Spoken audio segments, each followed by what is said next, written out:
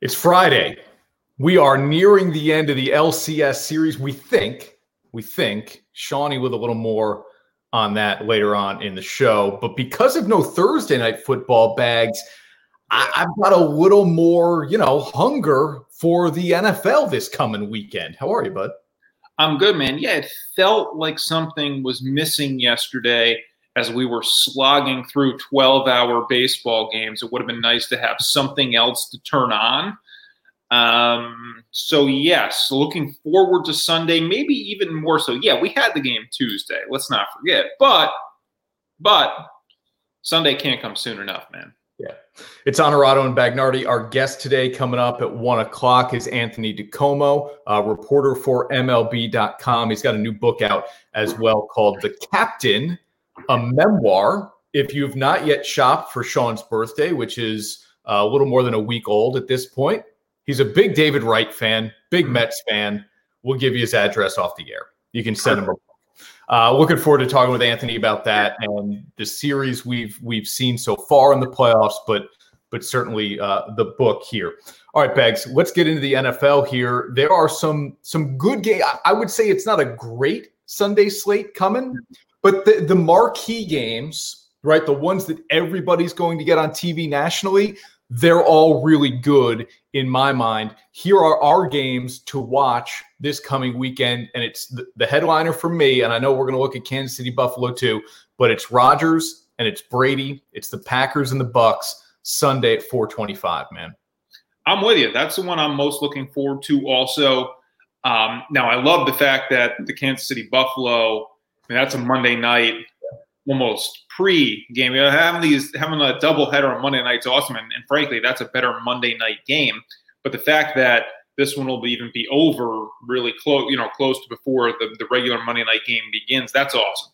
But I'm with you. This is the matchup for me, despite the two, the Kansas City Buffalo both being 4-1. I think this is the best matchup because you said it, man. I mean, these are the guys we've been watching for the last how many years in football. We know Brady's still got it. We know Rodgers has still got it, and this team is great this season. This is the game to watch this week.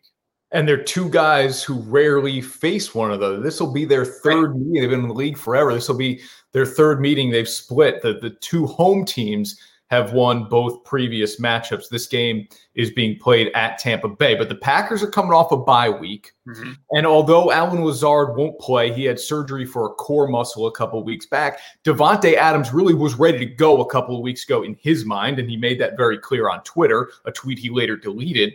But he'll be back after the bye week, rested, ready to go, I can only assume. And I have to think this Packers offense continues to roll. It's just, what does Brady do against Green Bay's defense? A defense really that if you're watching this game, watch the line of scrimmage more than you do the secondary, because Green Bay gives up chunk yards on the ground, 4.7 yards per carry, I think is the number. And so Tampa's got a stable of running backs. Look out for how Green Bay handles the Bucs run game. But this is the game of the week for me. I think the Packers win. I'm being biased, yes, but I do think at this point they're the best team in the NFC, even slightly ahead of the Seahawks right now for the way Seattle's defense plays and struggles. So give me the Packers in this one. Yeah, I'm still on Seattle as the best team in the NFC. But what I wanted to ask you about with this, because you mentioned it, that the head-to-head matchup, I don't put as much stock in that when we're talking about quarterbacks, because if you're looking at head-to-head of like LeBron and Giannis, okay, now you got something there. But obviously, these two guys don't really face off against each other. I mean, it's Rodgers against the Tampa Bay defense in this case, and vice versa with Brady against Green Bay's. How much stock do you put into the head-to-heads when it comes to the quarterback position? None. I don't put stock in it. Look, and I'm not good, but I'll never shy away from making the reference to a record or comparison in some way. Quarterbacks don't face one another. Right. Pitchers don't face one another. Even the LeBron and Giannis comparison bags falls flat for me because there's still four other guys on the court.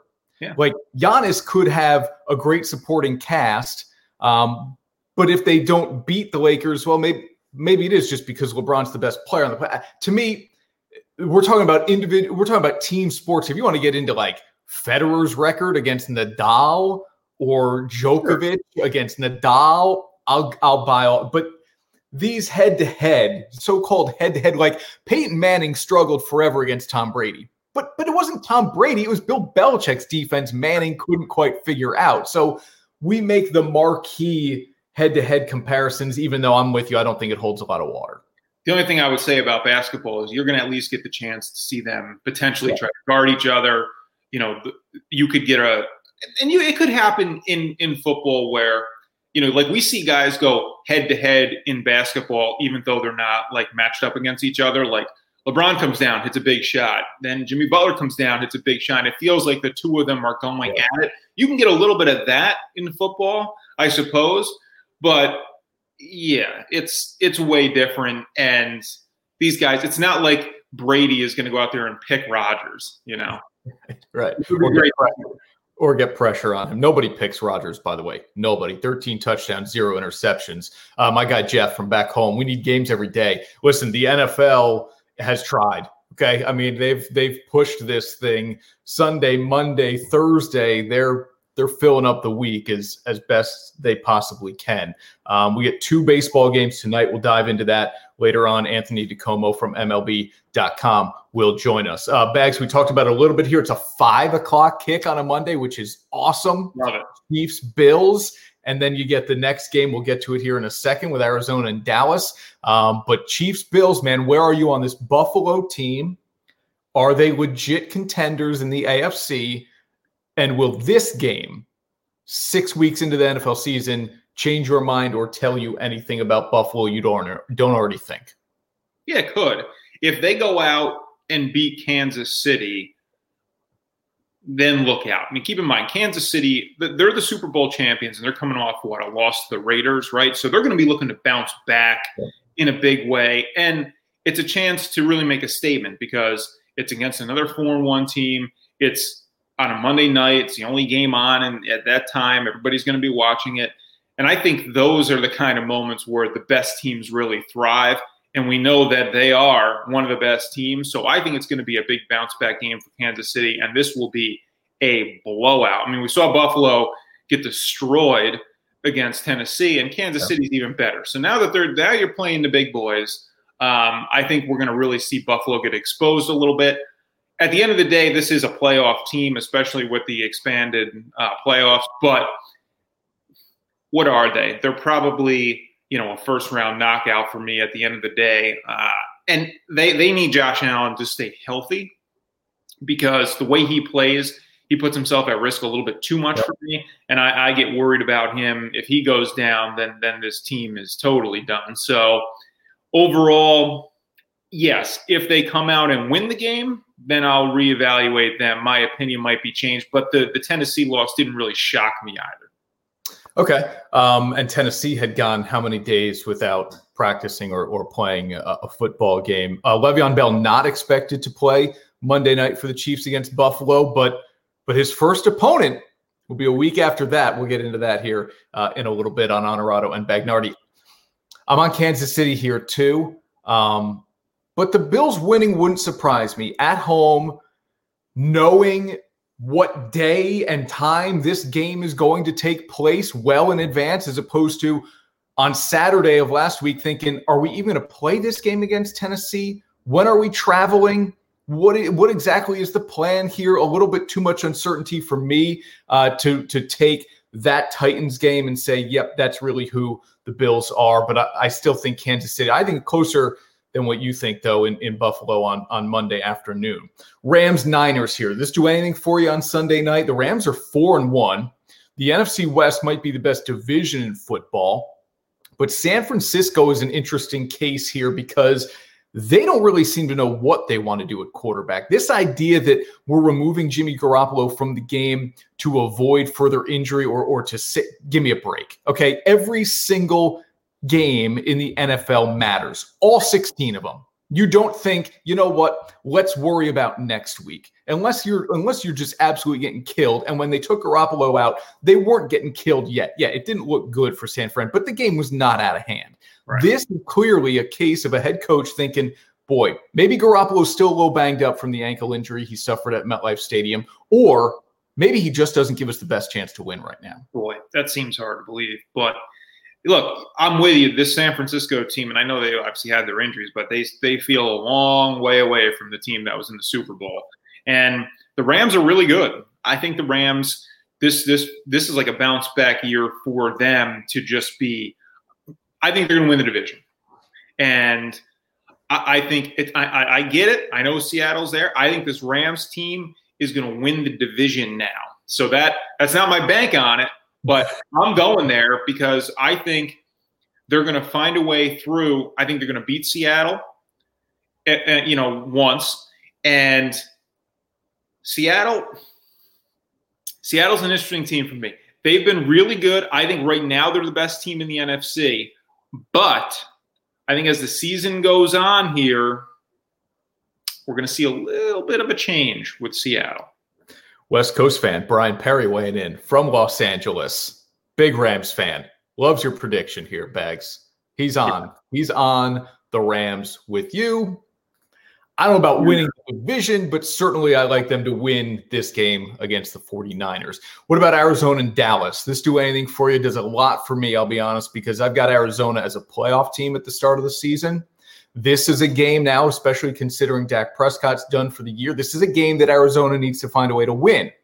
Yep. And the flip side for me, there's great intrigue because I wonder if this Dallas team can still win the division with Andy Dalton. I think it was a great offseason investment that may now really pay out, signing Andy Dalton. Not that they ever thought Dak Prescott was going to hold out or that he wouldn't be the starting quarterback, but let's get Andy Dalton in here because maybe he puts a little pressure on Prescott.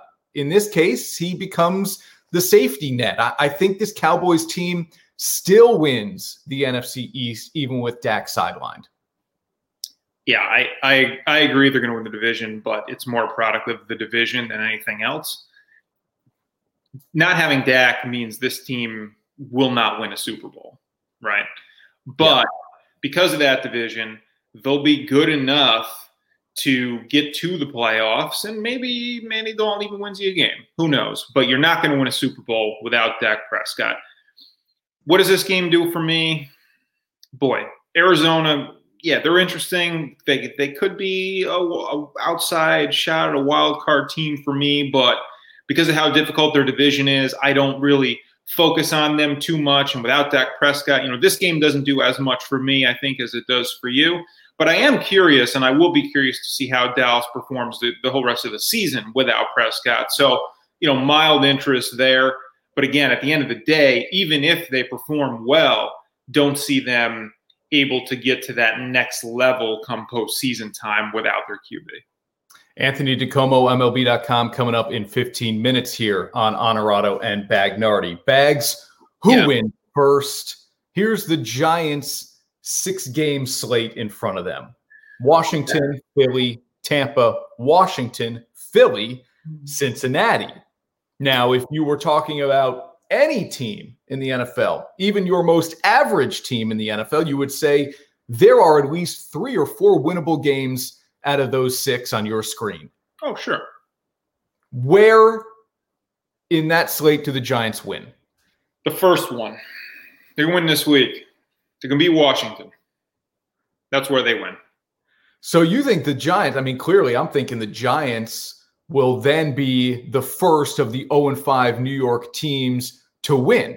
Yeah, the Giants are better than the Jets, first of all.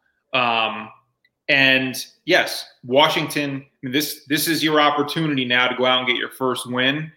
I think they're going to do it. They're at home. They're playing the other worst team in the division. So this is your chance to go out and get your first win.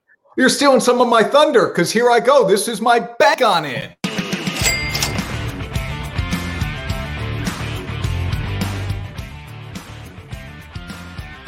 Bank on It, Bags, presented by Capcom Federal Credit Union, 11 branches in the Capital Region, our sponsor here, of where Sean and I make predictions about what we know will happen. Not what we think, but what we know will happen. The pop-up bank on it. That was a surprise bank on it. I know. Well, you took a little bit of my thunder here because I didn't think you were going to go with the Giants there. I know how you feel about Daniel Jones at times, but my bank on it, the Giants will win on Sunday. They'll get rid of the goose egg in the win column. They'll be 1-5. They will beat the team that doesn't have a nickname, Washington. Yeah, as much as I obviously agree with you, since I just said the same thing, I think it's very risky to take a bank on it on a New York football team this year. Here are the bank on it so far, because you said we were going to keep track. So let's do it here. Let's be honest about our predictions. I said LeBron James would win NBA Finals MVP, and I know you look at me and say, well, yeah, anybody could have said that. And we did it after game one when Anthony Davis had 34 points and looked like he was well on his way to being the guy leading the charge for the Lakers. Then I said the Astros would reach the World Series, and we made that prediction during the division series before we knew they'd play either the Rays or the Yankees, and before we knew that they had even advanced past the Athletics. Right. They go down 3-0 bags to Tampa Bay, and I'm like, well, I guess I'm 1 for 2 on bank on it. But Houston is still alive. Game 6 today at 6 o'clock between the Astros and the Rays. I'm going to stick with that one so far. So what inconclusive results so far out of my bank on it? Right. Still outstanding. And my banks on it. My bank's on it. Yeah. I took the Heat to win game 2 in the finals. I was wrong. They won game 3. They won game 3. But I was wrong. And I said that the playoff loss, game 2 for the Yankees was going to cost them the series. And I still think that was the case. Obviously, they didn't win the series. Yep. You can argue whether or not that cost them the series, but I still think it did. So I'm 1-1, and today we'll get to mine later. I get a good feeling that mine's going to come true today. Okay. Where does the Jets' first win come? We've decided that the Giants beat Washington this Sunday. Where does the Jets' first win come? Miami, Buffalo, Kansas City, New England, the Chargers, and Las Vegas. So the only really winnable game on here is the first one, right? Yeah. So they're not going to beat Buffalo. They're not going to beat Kansas City. No. They're not going to beat New England. No. Chargers, maybe, probably not. Vegas, no. So I'll do it. I'll take them this week. Both New York teams get off the schneid. This week, the Jets get the win. So who wins first? I don't know. They're both the games at 1? No, Giants play at 1, Jets play at 4. Right. So the Giants will win, be the first New York team to win. The Jets will follow suit, though, just a few hours later by taking down the Dolphins in Miami. Now, how do you view Le'Veon Bell's role with the Jets over the last season and a third? He was released by New York. He then signed with the Chiefs. Look out. And as we mentioned, Bell not expected to play Monday against Buffalo, but he should play the next week. And who do they play, Bags? The Jets. Right. Bye, and then they play the Jets. Right. So Bell's first game with Kansas City should be against the New York Jets. Yeah, and you know what? Mahomes won't even throw a touchdown pass. He'll just run for 300 yards against them, and they'll just blow him out that way. Bell wasn't a problem to the point where you think, his subtweeting of the team and him liking Instagram posts of other people. Do you believe that was a problem to the point where the rest of the players will rally and find a way to now play well on Sunday because a quote problem may be gone? Or is Gase the problem? I think Gase is the problem, the big problem. Look, the Jets have a lot of problems, and I hate to dump it all on the head coach, but head coaches for me are about the solutions to problems that exist more than they are about being a problem themselves. It's about how well they can be a solution to other problems. And I just don't think he's the solution for this team. They've got a lot of problems. He doesn't seem to be the guy to be able to fix them, which is why I don't think he's the right fit for head coach. But at the same time, I don't think that removing him removes all your problems. Bell was obviously a problem, but he wasn't playing great. It wasn't a great fit. Obviously, he didn't want to be there in the end, and now he's not there. this doesn't do much for me when your team is winless. It just feels like this is kind of the thing that happens when you have star players and your teams aren't good. And it doesn't feel like it's a big loss for us because he wasn't able to perform well in this situation anyway. So this doesn't sting like a Cespedes type of thing for me. It's on a different level, but not going to be rooting for the guy. I can tell you that much. Yeah, look, Adam Gase made it clear he didn't want Le'Veon Bell, and then made it very clear he wasn't interested in finding the right ways to use Le'Veon Bell. The general manager didn't put together an offensive line that was going to open up any holes for Le'Veon Bell, let alone protect his franchise quarterback drafted number 3 overall just a few years ago. So I'm with you. There are some deep-rooted issues with this Jets team beyond the head coach, but I don't see any way this team wins games, Bags, while Adam Gase is still the head coach. Why is he still the head coach? I don't know, man. I don't know. We asked Scott Hansen from NFL Network last week, like, hey, now that the Texans were the first team to move on, do we then kind of see a flood of NFL teams saying, our guy isn't working either. We're at least not the first to dip our toes into the pool. Right. Let's move on, right, for the betterment. And this is Matt Torres here. Adam Gase is as useful as unsalted butter. Unsalted butter. Good in cooking. Is it not unsalted butter? You would never put it on a bagel or an English muffin. You're asking the wrong guy, but probably is the answer to that. Yeah. So useless. I'm with you, Matty. Yeah. Gase, it doesn't make sense to me that he's still there because even if you don't identify him as the problem, at some point the coach just becomes a fall guy in this kind of situation anyway. So what is taking so long either way you look at it?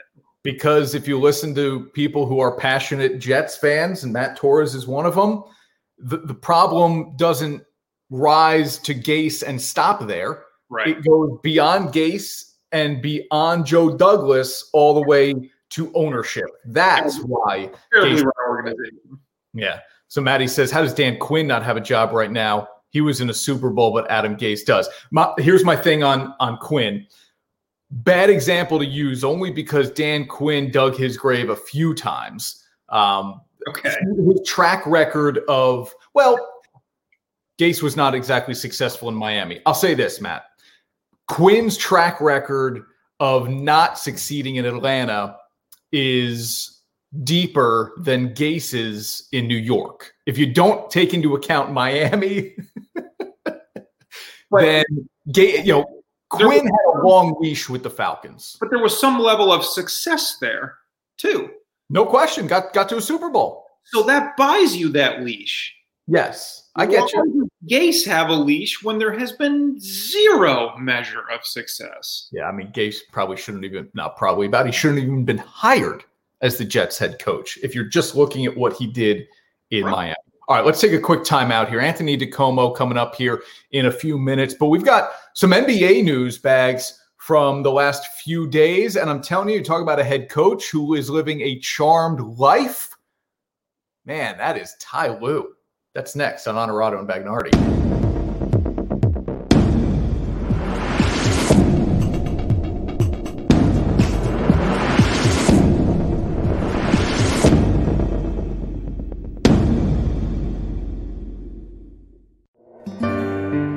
Depressed, overworked, job sucks, underappreciated. When life sucks, just say Dillagaff. Our clothing line puts the FU back into fun. Nothing will give you greater satisfaction. Dillagaff isn't just an attitude, it's a lifestyle. Some people ride the crazy train, we drive that mother. Check out our selection at DillagaffUSA.com.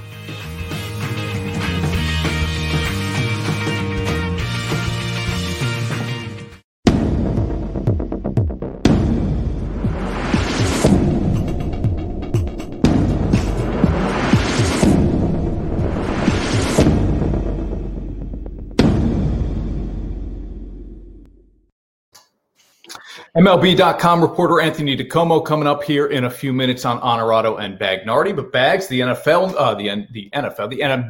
news of the week is that the Los Angeles Clippers have a new head coach after they fired Doc Rivers, and Doc then gets hired by the 76ers.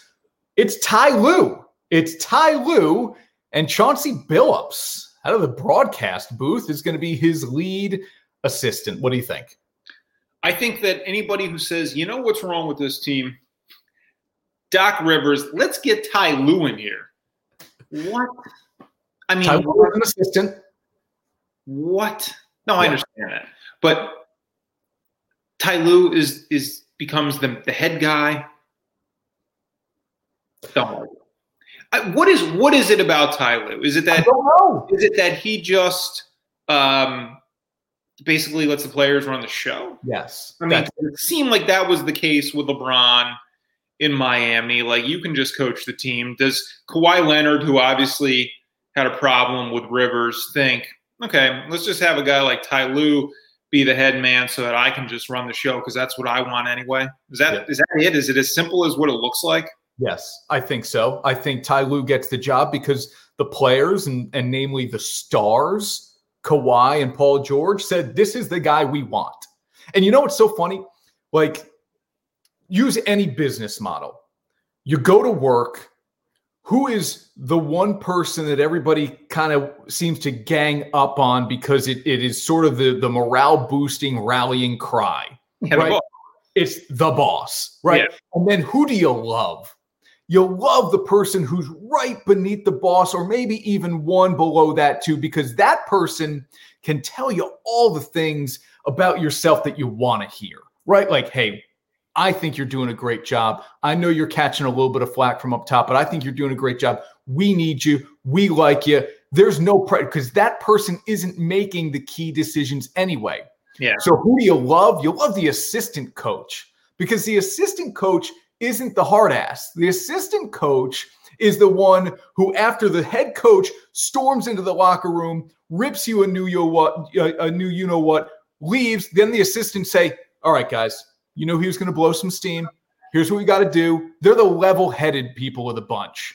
So you love the assistant. That's what Ty Lue was. Kawhi and Paul George have this idea that, well, if Lue's the head coach, we'll just run the show. And I have no doubt, Bags, that they will run the show the same way LeBron did. Is that better for the Clippers, though? I mean, they obviously think it's better for them. Is that better for this team? Well, do you think LeBron ran the Lakers or Frank Vogel? LeBron. Okay, but that's LeBron. Do you think Do you think that Steve Nash is going to run the Nets, or will it be Durant and Irving? Yeah, Durant and Irving. But is that going to be better for them? I don't know. I think Kenny Atkinson would have been better for them. Well, I don't disagree. You and I are on the same plane here of thinking in terms of we like a head coach more in the way of a Popovich, right? A guy who's going to command respect, and players are going to follow that person's lead. But that is not the NBA in 2020 or 2021, clearly. I know. Yeah. I just don't know what you do for your own career, I guess, by being that kind of coach. Now, obviously, it's worked for Ty Lue. He got himself, he's stayed in coaching, and now he's got, I know he got a championship, and now he's got another head job in the league. But reputation-wise, like when we think about the great coaches of all time, the coaches who have won multiple championships, Ty Lue could do this his entire career, bounce around, win with LeBron, win with follow the stars and let the stars run the show and rack up rings. Are we going to look back on him as a good NBA coach?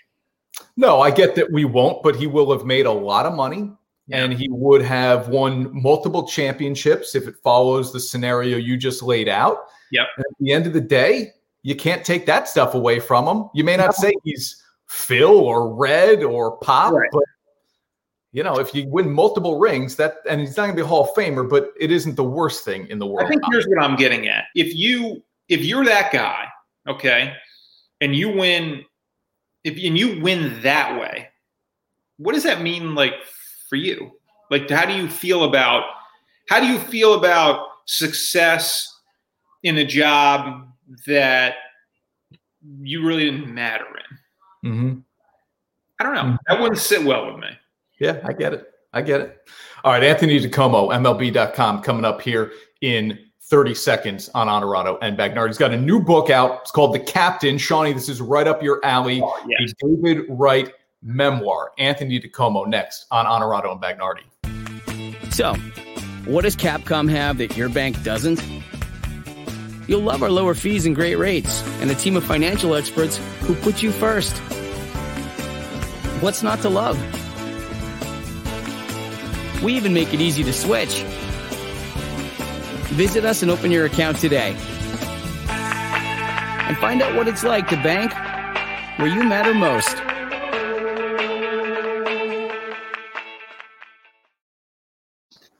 We're up to Game 6 in the ALCS. Game 5 in the NLCS. Shawnee, you know my level of stress with Atlanta. Okay. We like to butt heads here as Braves and Mets fans. Chris Honorado and Sean Bagnardi with you here on Honorado and Bagnardi. I thought, you know what? Let's do Bags a solid. Let's get a Mets beat reporter on the show, a guy who's got a brand new book out this week about David Wright. It's called The Captain, a memoir. And let's bring him in right now from MLB.com. It is Anthony DiComo. Anthony, man, it's good to see you. It's Chris Honorado, it's Sean Bagnardi. How are you, man? I'm doing well. Thanks for having me on, guys. Thanks for jumping on the show. Congrats on the new book, and we will certainly dive into that here. But first of all, I want to ask about this Mets team and franchise overall. Let's just make the assumption, and you know better than I do, certainly, that Steve Cohen will be the new owner at some point this winter, and he will get to make some real decisions about this franchise. What is the first decision Steve Cohen should make?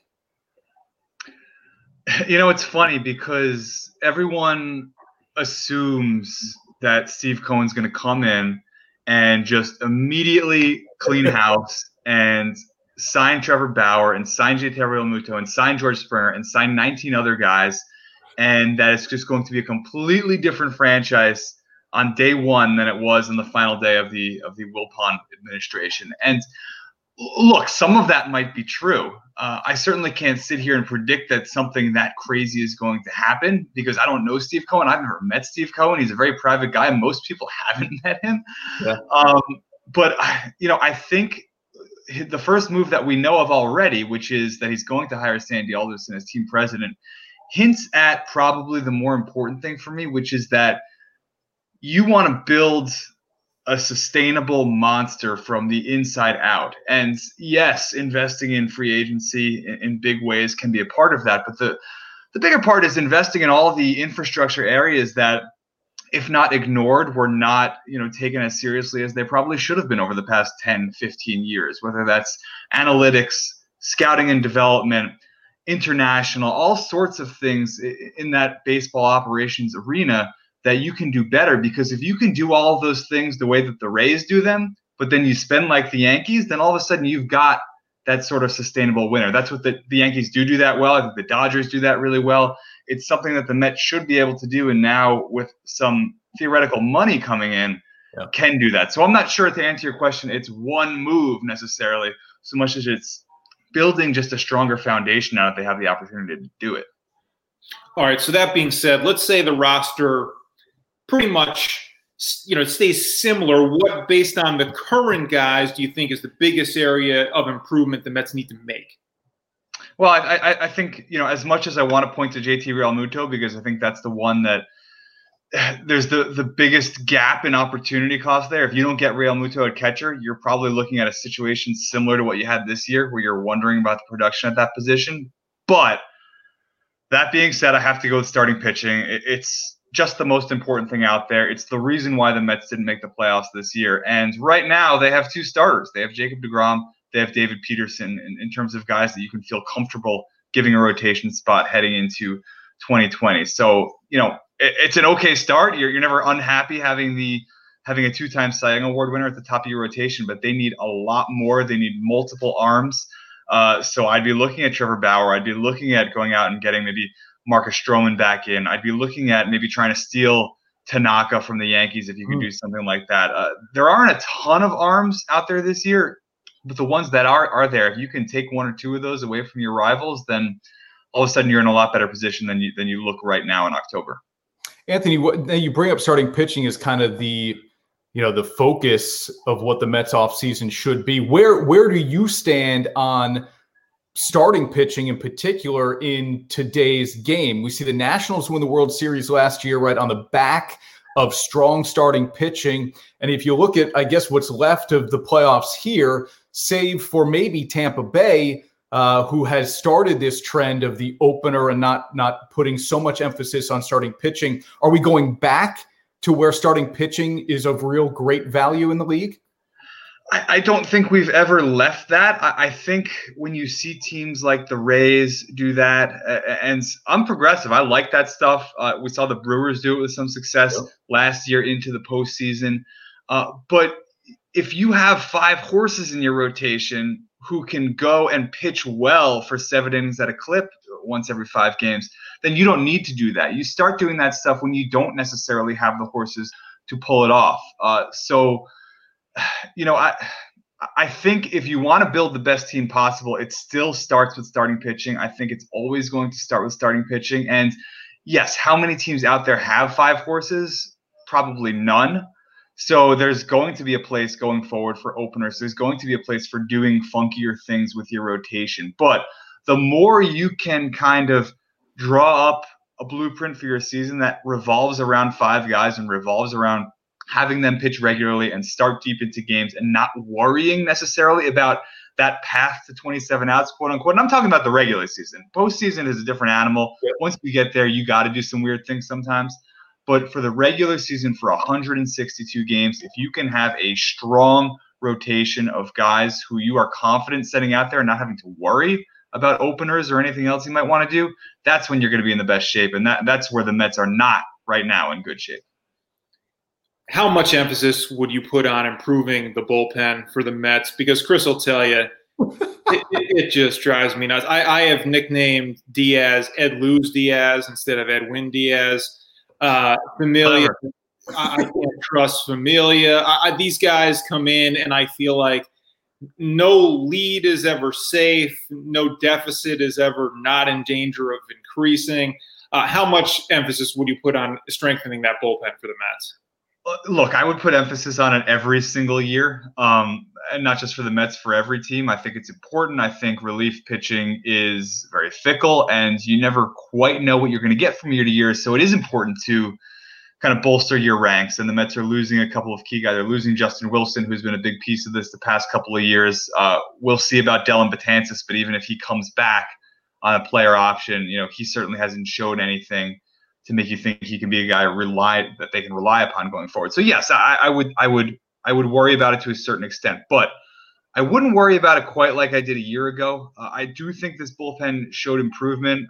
Edwin Diaz, Ed Lose Diaz, as you want to say, he was actually a really dynamic pitcher for most of the season, and I think he can sustain some of those gains. He has the track record that shows he can do it. Obviously, he has the tools. So if you've got Edwin Diaz at the back, that's a pretty good start. And I think some of these other guys, maybe Seth Lugo goes back to the bullpen. We're not sure if he's going to be a starter or a reliever long-term at this point, but I could certainly see him going back to the bullpen. Familia hasn't had the greatest couple of years with the Mets, but is also a useful piece down there. So they've got kind of the infrastructure in the bullpen that you need. I would add to it, but as far as offseason priorities for the Mets, I would put that a distant third behind starting rotation, catching, and I'd also prioritize defense maybe in center field and see what you can do going forward. Bullpen's on the list, but it's lower down the list than it has been in the recent past. The book is The Captain, a memoir, and it's about David Wright. And Anthony, we want to talk to you about the book here, which was just released last week. But before we do that, I want to hit on Jacob deGrom here and Bags, this is your guy, I know. Back-to-back Cy Young Award winner in the National League, despite not getting, the greatest run support that any starting pitcher's ever seen. But Anthony, is there a parallel? Because in my mind, there is one here. But for you, who's around this team all the time, is there a parallel between deGrom and David Wright, who you wrote this book with? Great all-time franchise-changing players who, despite, one trip to the World Series each, maybe just isn't going to be remembered as an all-time great simply because of the pieces that were around him during his time of greatness. Yeah, I think they're similar. I think David Wright and Jacob deGrom are similar in that they are two of the most competitive people I've ever met in my entire life. And they've got a little bit different personalities, but they're both, they're actually very good friends in real life, which is interesting because David Wright was already well into his career by the time Jacob deGrom came up as a rookie, but they really bonded. They have similar personalities in some ways, different in other ways. But the common thread there is that competitive streak, unlike anything you've ever seen. I mean, they hate to lose. They hate to lose. Jacob deGrom looks like he just killed his puppy every time he loses a baseball game.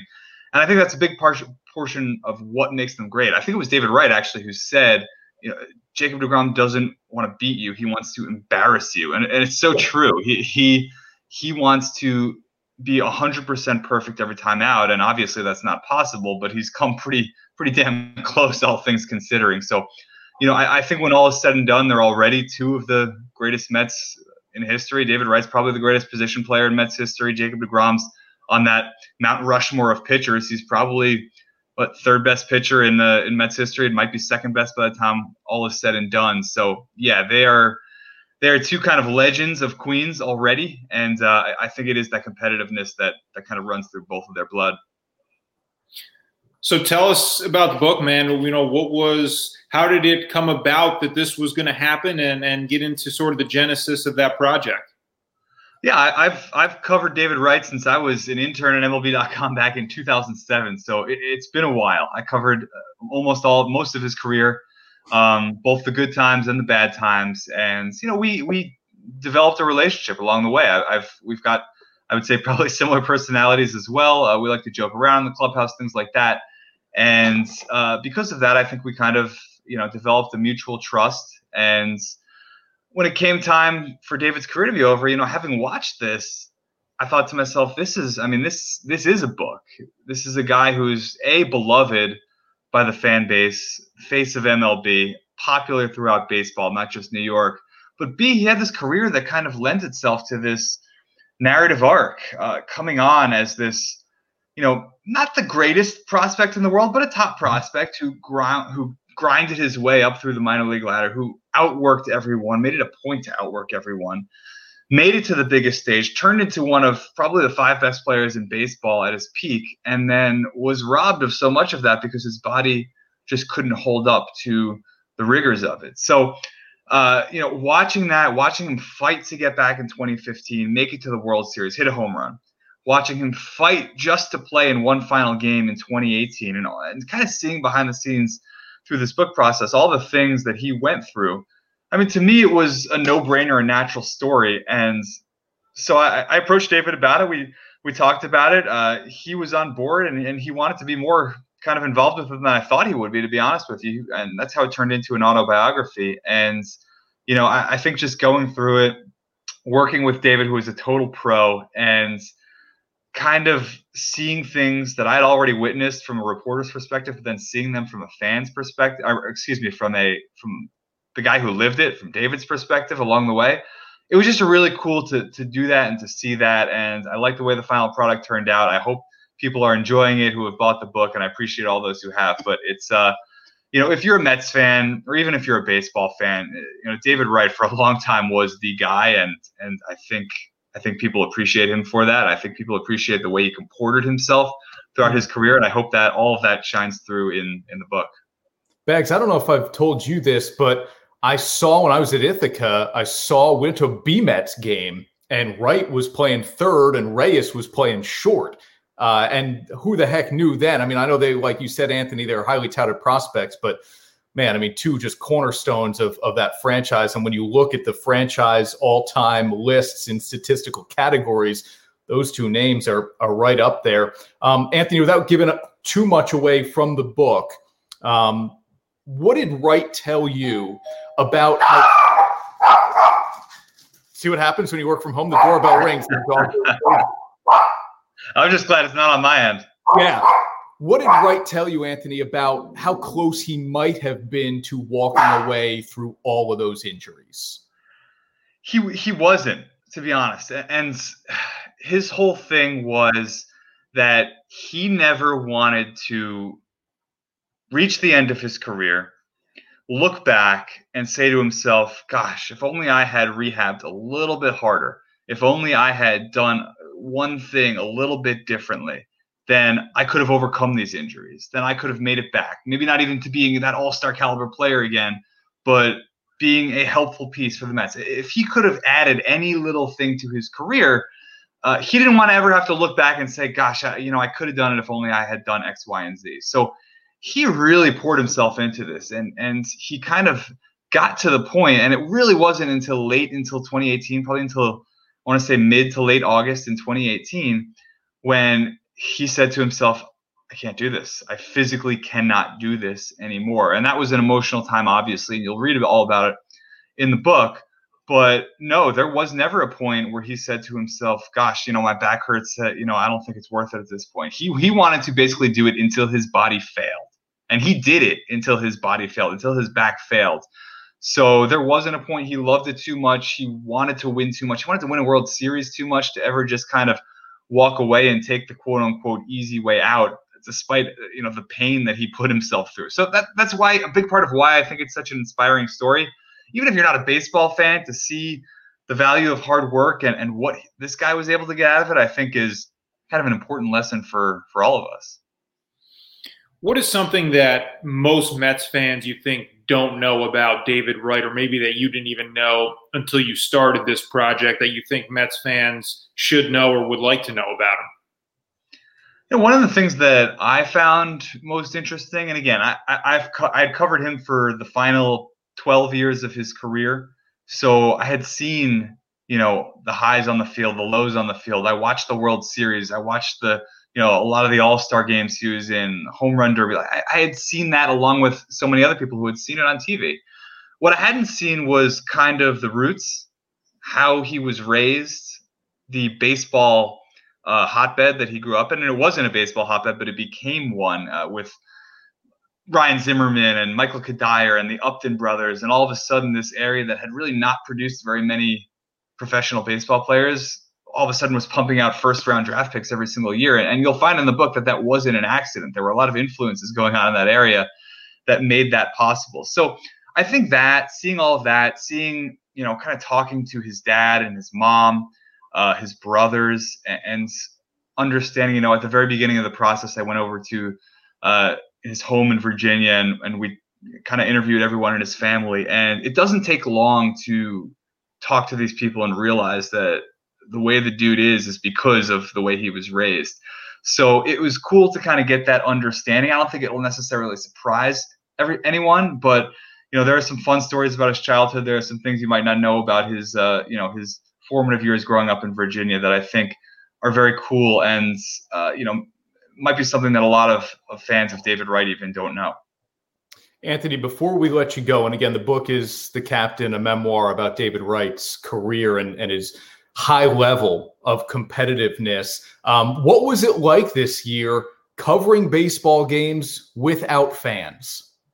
It was interesting. I hope I never have to do it again. I was fortunate to be able to go to the ballpark at Citi Field and see these games in person. And it was very weird at first. And by the end, you'd kind of gotten used to it to the extent that you can. But it's baseball, all professional sports, but baseball especially, it's just not the same. You can pump in as much fake crowd noise as you like, but it's just not the same as when you've got 40, 50,000 people in a stadium screaming and getting pumped up at all the right moments and just having a good time at the ballpark. I mean, that's why they play. This is an entertainment business, as Sandy Alderson used to say all the time.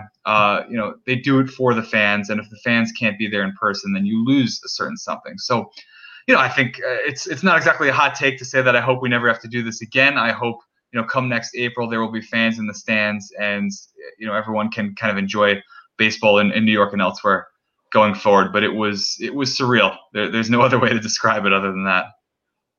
Any plans for a second book? A different book with a different person, maybe? We'll see. It was a lot of work, man. So, Yeah. Maybe sometime down the line. And I will say this. Writing one book is something that maybe was on a career bucket list, but I wasn't going to do it just to do it. It had to be something that I was interested in and engaged in and passionate about. And, because of my relationship with David and the respect that I have for him, this was it.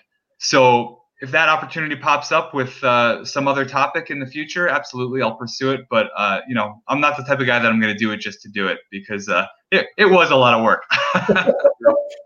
Check out the book. Check him out on MLB.com. You also see him on SNY, MLB Network, and he's on Twitter at Anthony DiComo. Simple. Anthony, man, our thanks for joining us here to talk about the book a little bit. I know Bags can't wait to get his hands on it, and I hope we'll talk down the road sometime soon.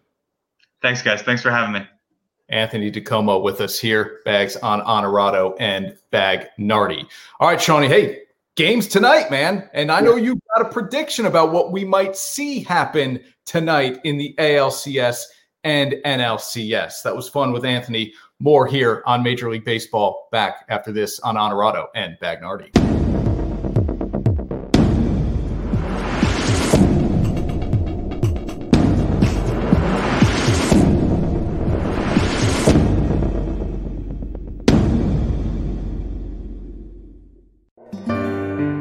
Depressed, overworked, job sucks, underappreciated. When life sucks, just say Dillagaff. Our clothing line puts the FU back into fun. Nothing will give you greater satisfaction.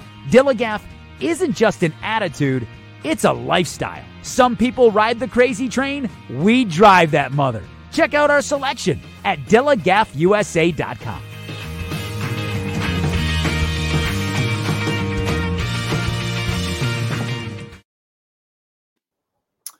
Back on Honorado and Bagnardi. Shawnee, you heard the doorbell. Yeah. Then you heard this guy. Yeah. This is Rue. This is who? Rue? Rue. We're dog sitting for the week. Our next door neighbor's dog. He's been great. But as any dog would, he gets a little excitable when the doorbell rings unexpectedly. You have a delivery? No. No delivery? Well, I don't know. I haven't had a chance to go to the door. Oh, all right. Isn't Ash home? No. Ashley's working. Oh, so it could be anything in there. It could be you could have somebody could be outside right now trying to get on the show. That's true. It could be a surprise guest that we didn't know we had booked. So I'm on Rue duty today. So that's Rue Rue. is cute. Can we see Rue one more time? There he is. Yeah, that is a cute dog. Yeah. He's a good boy. Now, Rue doesn't like uncarpeted steps, right? So just wood steps. So our steps leading upstairs are not carpeted. Yeah. So when it's time to go to bed, you have to carry Rue upstairs. Sure. Very high maintenance. And you do, because you have to. He can't not be in the bed. Right. You can't leave him downstairs. Now, has dog sitting at all swayed you as to whether or not you want to be a pet owner? I think I'd rather have kids.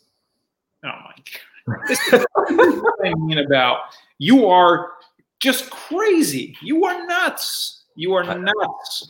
Here's the thing and I get it. Kids, you have to be around them 100% of the time. Animals, you don't. But with a dog, even when we're dog sitting, you've got to plan your whole day around, okay, I got to get back to let the dog out. I got to get back. Can I stop before going to this game at work so we can walk the dog? 1/8. That's 1/8 of have the planning you'd have to do if you had a kid. I know. Okay. You're right.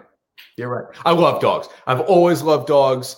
If somebody asks us to dog sit, Ashley is always the first person to say yes, and then I'm going to do it no matter what. But I love dogs. I do. Okay. You'll read the book. Yes. Right? The Captain, about David Wright? Of course. How could you not? I mean, I'm going to read the book. And as you know, I'm not the biggest Mets fan on the planet, but how do you not admire what David Wright's career was? Right. And I tried to draw the comparison between he and DeGrom only because, I mean, and DeGrom's career, even Shawnee, is a beyond Wright's. He's a back-to-back Cy Young Award winner. I know. But two all-time great players who just were never on great teams. Not never. I mean, One. Look at the World Series. Yeah. They were, you're right. They were good teams, not great teams. They were just missing one or two things from really going to that next level, which was always unfortunate. And it's a good point that you bring up, because it is what I worry about right now with DeGrom. Because if you look back, 5 years from now, 10 years from now on DeGrom's prime, and we did nothing with it, we don't get one championship out of it, that's going to hurt, man. Yeah. What a waste. And a lot of players go through that. I mean, there are a lot of great players who never win a championship in every sport, right? But to be as dominant as he is, to waste that, to not get him one ring would really hurt. So I'm hoping the Mets can get it together pretty soon, because they've got enough decent young pieces in place with Alonso and Conforto and McNeil and, maybe Rosario. They've got enough where if the starting pitching can stay healthy and you can have DeGrom and Syndergaard be good, and Anthony talked about having to add to that, it's not like they're a million miles away. It's not like they have to start over. They've got enough there.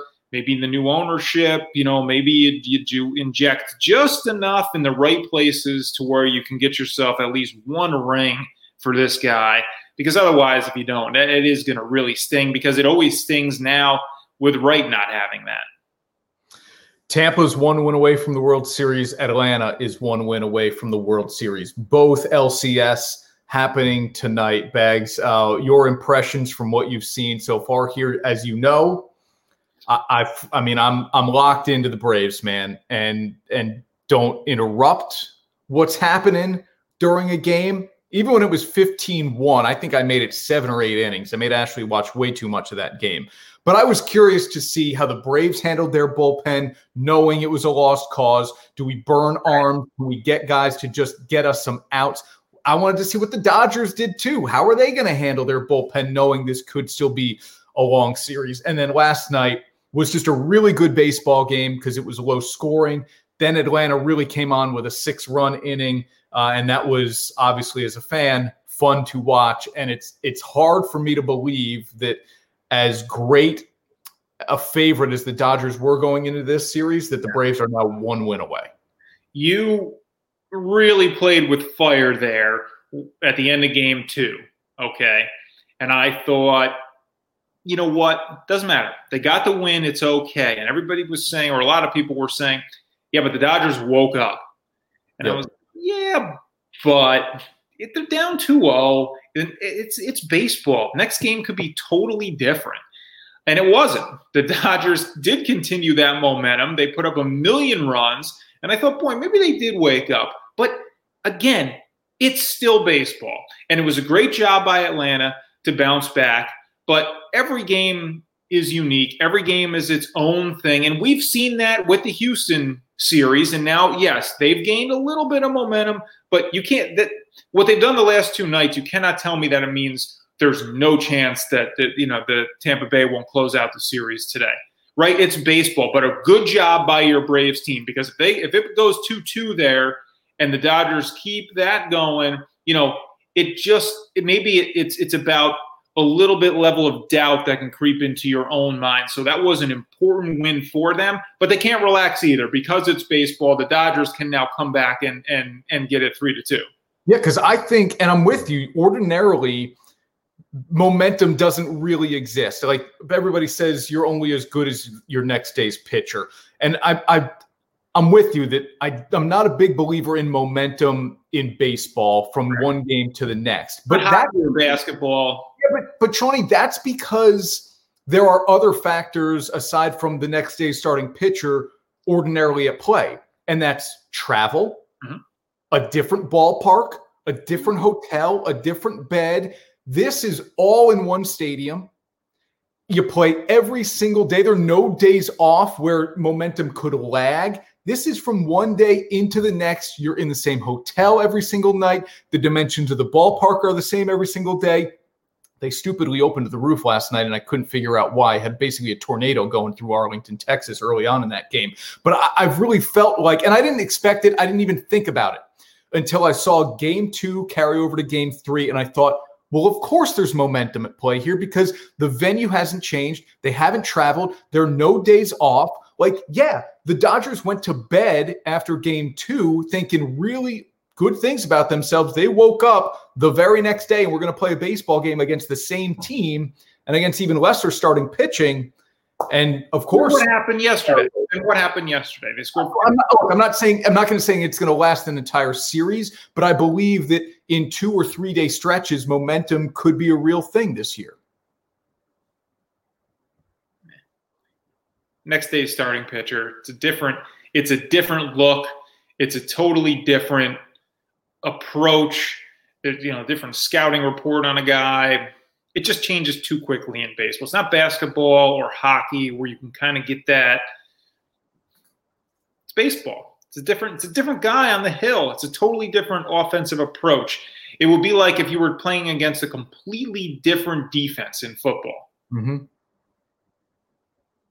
Are you you want to go bank on it now, or you got put it up, or you got a little something you want to get off your chest first? Well, I'll do that after. Roll the open.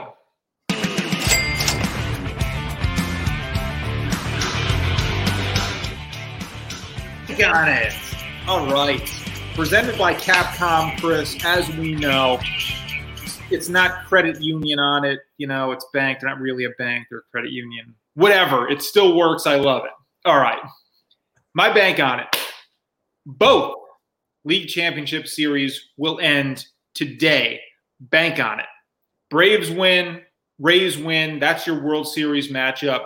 Both teams find a way to close out the respective series tonight. Now, if I was going to pick one team, if you forced me to pick one who would extend the series, I would actually pick Houston to 4-7. But I'm saying bank on it.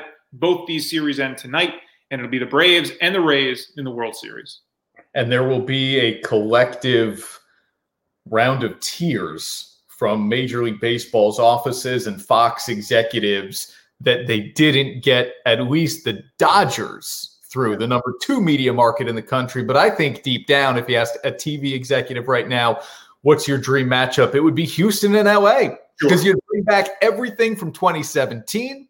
You'd bring back the garbage can banging. Yep. You would tab it as redemption for the Dodgers if they're able to win. It's good versus evil. Yep. Houston's the villain. LA is Hollywood and the star. And Tampa and Atlanta. Yeah, because you know why? These two teams are better. The Rays are better than Houston. I mean, they're clearly better. I know the last two days have not gone their way. Tampa Bay is a better team. And frankly, Atlanta has shown they are as well. Yeah. So the better teams in 7-game series usually win. More so in other sports. I think more so in basketball than in baseball. But these two teams are the better teams, and they're going to lock it down. And tonight's going to be the night for each of them. Thank you. Brought to you by Capcom Federal Credit Union. Shawnee and I have had a great experience with Capcom. They helped us get this small business and this show off the ground financially. Our thanks to Capcom with 11 different branches in the capital region. Check them out I know you say all your banking needs. I'm going to say all your banking needs. They are a credit union, but Capcom is certainly the way to go. Shawnee and I know how great they are. Yeah, you walk into any Capcom, it's an environment you want to be in, right? You don't feel, first of all, you're not like intimidated or anything like that, but it's everybody's super nice, all that stuff that you would expect from any business, and you don't always get from any business, but you do with Capcom. And everything is like modern and clean. It's just a good environment, isn't it? Yeah, for sure. And we're not bringing a lot of money to the table. They're happy to take us on anyway. Exactly. Right. Thanks to Capcom. It's Friday. I'm not working today, Bags, and we've got a big game tonight with the Braves and a big weekend ahead with the NFL. So you know where I'm going right after the show, and that's Exit 9 Wine and Liquor. Yeah. You know where I'm going right now? I'm going on a little mini, just a mini rant, okay? Oh, okay. These baseball games, you teased it. These baseball games are taking a ridiculous amount of time to complete. I mean, it is absurd how long these baseball games take. Baseball has got to address this because I think people are going to give up on these games. I really do. As good as some of these games have been and as exciting as they've been, who's sticking through a lot of this unless you are a diehard baseball person? And look, for baseball right now, I don't think the diehards are enough. I think you need some of the other folks to be able to stick around. You know, the people who, it's the play. Oh, this decides the World Series. Okay, I could tune into that. I can get behind that. That's interesting. I don't see those people sticking through any of these games because of how long they take. If you're taking 4 hours, 4+, nearly 4.5 hours to complete a baseball game that's not going to extra innings, you've got a huge problem. And just pay attention for one inning when you watch these games tonight, for one inning, how long it takes in between pitches. That is the real problem. You can implement all these things you want about. Let's have a guy have to face 3 batters when he comes in and out of the bullpen so that we don't have another pitching change, back to back. No, that has nothing to do with anything. Watch how long it takes for the pitcher after he catches the ball from the catcher to throw it back to the catcher. It's ridiculous. These guys are walking around. The batters are farting around in the box. Guys are adjusting their hats. They're adjusting their shirts. They're spitting. They're sighing. They're hemming and hawing. Throw the damn ball. That is your job. You are a pitcher. Take the ball back. Go back to where you belong on the mound. Get the sign. Throw the damn ball. It takes too long. And if baseball is going to have playoff games take 4.5 hours, it is going to kill the sport. It's already killing it, and it's only going to get worse.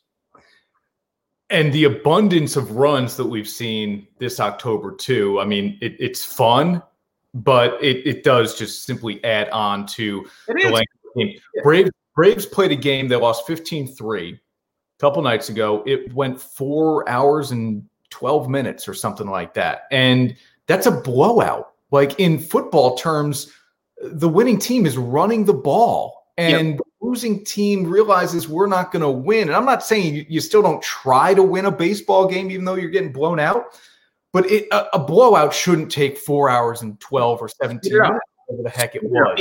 Yeah, that really long first inning. So you're already playing from behind in terms of the time. Yeah, okay. But yes, like in basketball, it's you bleed out the shot clock, right? It's the same thing. Football, you said you run the ball. Baseball, like, come on. Just catch the ball and throw. You know how much thinking about it do you have to do when you're down 14 runs in a game? Like, come on. Like, here's the other problem. If you do, and you said focus in on a particular half inning and just pay close attention to it, bags the amount of pitches that are thrown every single inning, even if runs aren't scored. Yeah, I know. But that's yes, it does. It won't make the. You're saying it doesn't make the game longer? No, it does. But I'm saying that's part of the game. Like, and I know you're going to say, counts are going too deep, and say, I understand that. And guys like can't find the strike zone, and there are too many walks at times. But at least that's the game. Okay, the stuff in between, that's just BS, man. And if you cut out that BS. And like that adds up. Think of, you said it, there's a lot of pitches, right? You add up all that time in between the pitches, multiply that by all the pitches thrown in the game. That's where the game is long. Nowhere else. That's where it really kills you, and you take a 3-hour game and make it a 4-hour game. Yeah.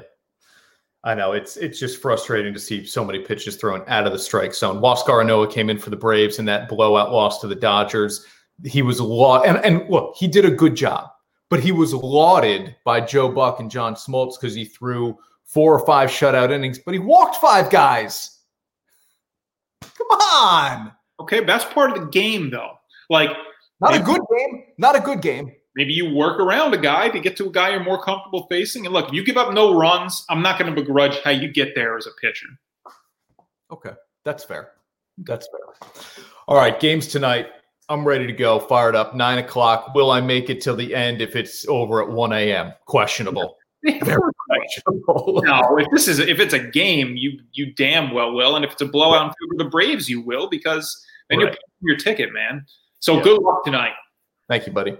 Have a great weekend, everyone. Thanks for watching. We're back next week, Tuesday morning, 10 o'clock, from Druthers Brewing Company in Saratoga, live on location, man. We are doing it safely, but we are still breaking out a little bit in the pandemic, which I'm fired up about, to promote a really good cause with Real Men Wear Pink and Druthers. Look for us on Tuesday, 10 a.m. Eastern, from Druthers Brewing Company in Saratoga. Bags, have a good weekend, bud.